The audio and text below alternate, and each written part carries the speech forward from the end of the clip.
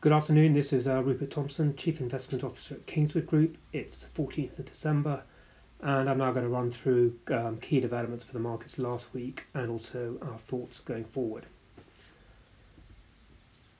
Well, I have to say last week's developments leave me feeling a little naive. I didn't think we'd be sitting here today still arguing the toss about whether there's going to be a deal or no deal on Brexit. I really did think Sunday was the final deadline, but I should have learnt my lesson before. And anyway, negotiations continue, and I'm not sure we are really any the wiser as to whether we're going to end up with a deal or no deal. It's hard to tell whether the negotiations are being extended just to save face, just to prevent any one side being blamed for walking away, or whether they really are trying to find some compromise. Anyway, in terms of the markets, global equities did their best to, as it were, shrug off these Brexit shenanigans. They were sort of pretty much unchanged, down 0.5% or so over the week. But if we look at UK assets, not surprisingly, they were rather more affected by what's going on with Brexit. So starting with the pound weakened by some 1.5–2% or so last week, both against the dollar and the euro. No big move, to be honest. And in terms of where it's left the pound against the dollar is actually still sort of towards the upper end of its trading range of the last couple of years, whereas against the euro, actually, it's towards the bottom end of the range. So, sure, the pound did come under some pressure as we headed towards what seemed to be a no deal, but certainly no collapse. And to be honest, we're not expecting a collapse if we do end up with a no deal. We would expect the pound to come under further pressure, but we're not expecting a sort of big move. Moving on to UK equities, the result of the fall in the pound was that the UK market did underperform other markets last week to the tune of around 2%. But as with the pound, this 2% underperformance is not that big a move in the sort of bigger context of things. The UK has underperformed other markets by sort of 30% or so in the last 3 years. So 2% is no big deal. Also, actually, in the last couple of months, the UK has started to outperform. And again, this 2% underperformance only a reverse part of the outperformance we've seen in the last couple of months or so. So UK equities, in a way, did exactly what they expected to do. They underperformed, but not massively as expectations for no deal grew. One other area where, as it were, Brexit showed up, and possibly sort of the impact of Brexit is sort of more obviously visible within the UK equity market rather than at sort of the overall market level. And this was in the underperformance we saw last week of small and mid-cap stocks. Whereas the FTSE 100, the large cap index, was unchanged last week. Small and mid-cap stocks, the FTSE 250, actually fell 2%. And essentially what this is reflecting is the fact that domestic stocks or domestically focused UK stocks are rather more sort of vulnerable to a no deal than the sort of large cap internationally exposed stocks. And this is really for two reasons. The first is, no deal will be bad news for the UK domestic economy. And as I've just said, small and mid-cap stocks have a bigger exposure to this. So it'll be hit more than large cap for that reason. And secondly, because sort of the likes of the FTSE 100, actually as much as sort of 75% of their revenues come from overseas. And if the pound falls on a no deal, which it very likely would, this means that overseas earnings will be worth rather more in sterling terms. Overseas stocks got a natural protection in that their overseas earnings will be worth more if the pound falls.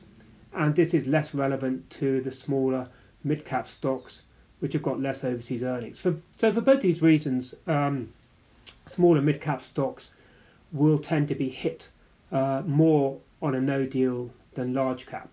And if we do end up with a no deal, I think sort of the moves we saw last week will be sort of a good guide to what will happen then. So we'll see the pound come under pressure, but it won't collapse. We'll see UK equities underperform, but not massively. And we will see small and mid-cap stocks tend to underperform large cap. So that's it. Probably more than enough on Brexit, given by the sound of it, we could well be discussing Brexit again in a week's time. Anyway, remains to be seen. Anyway, beyond Brexit, what are the key things which happened last week? Quite a lot going on in the EU, actually.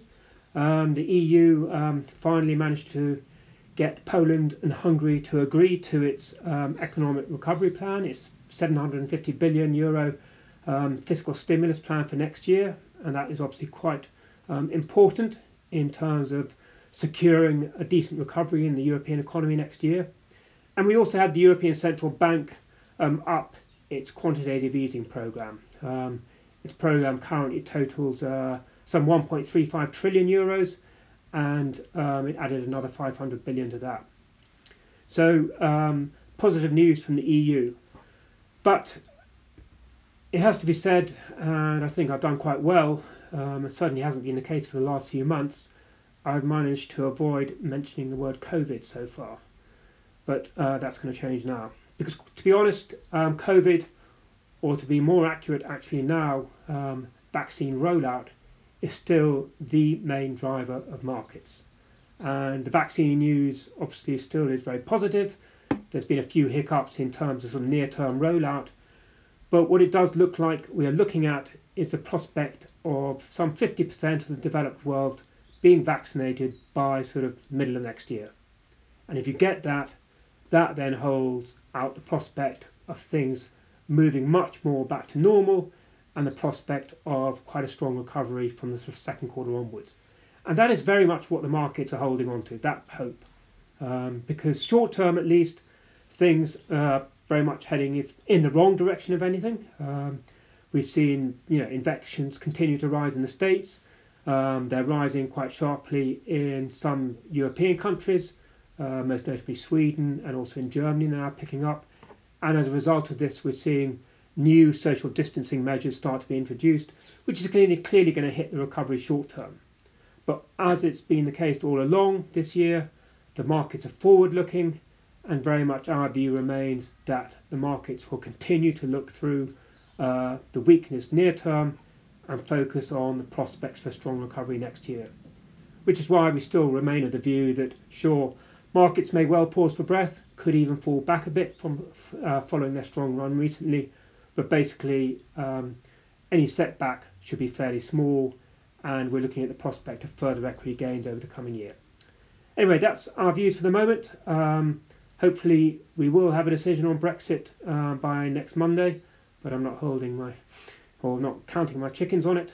And that's all for now, and thank you for listening.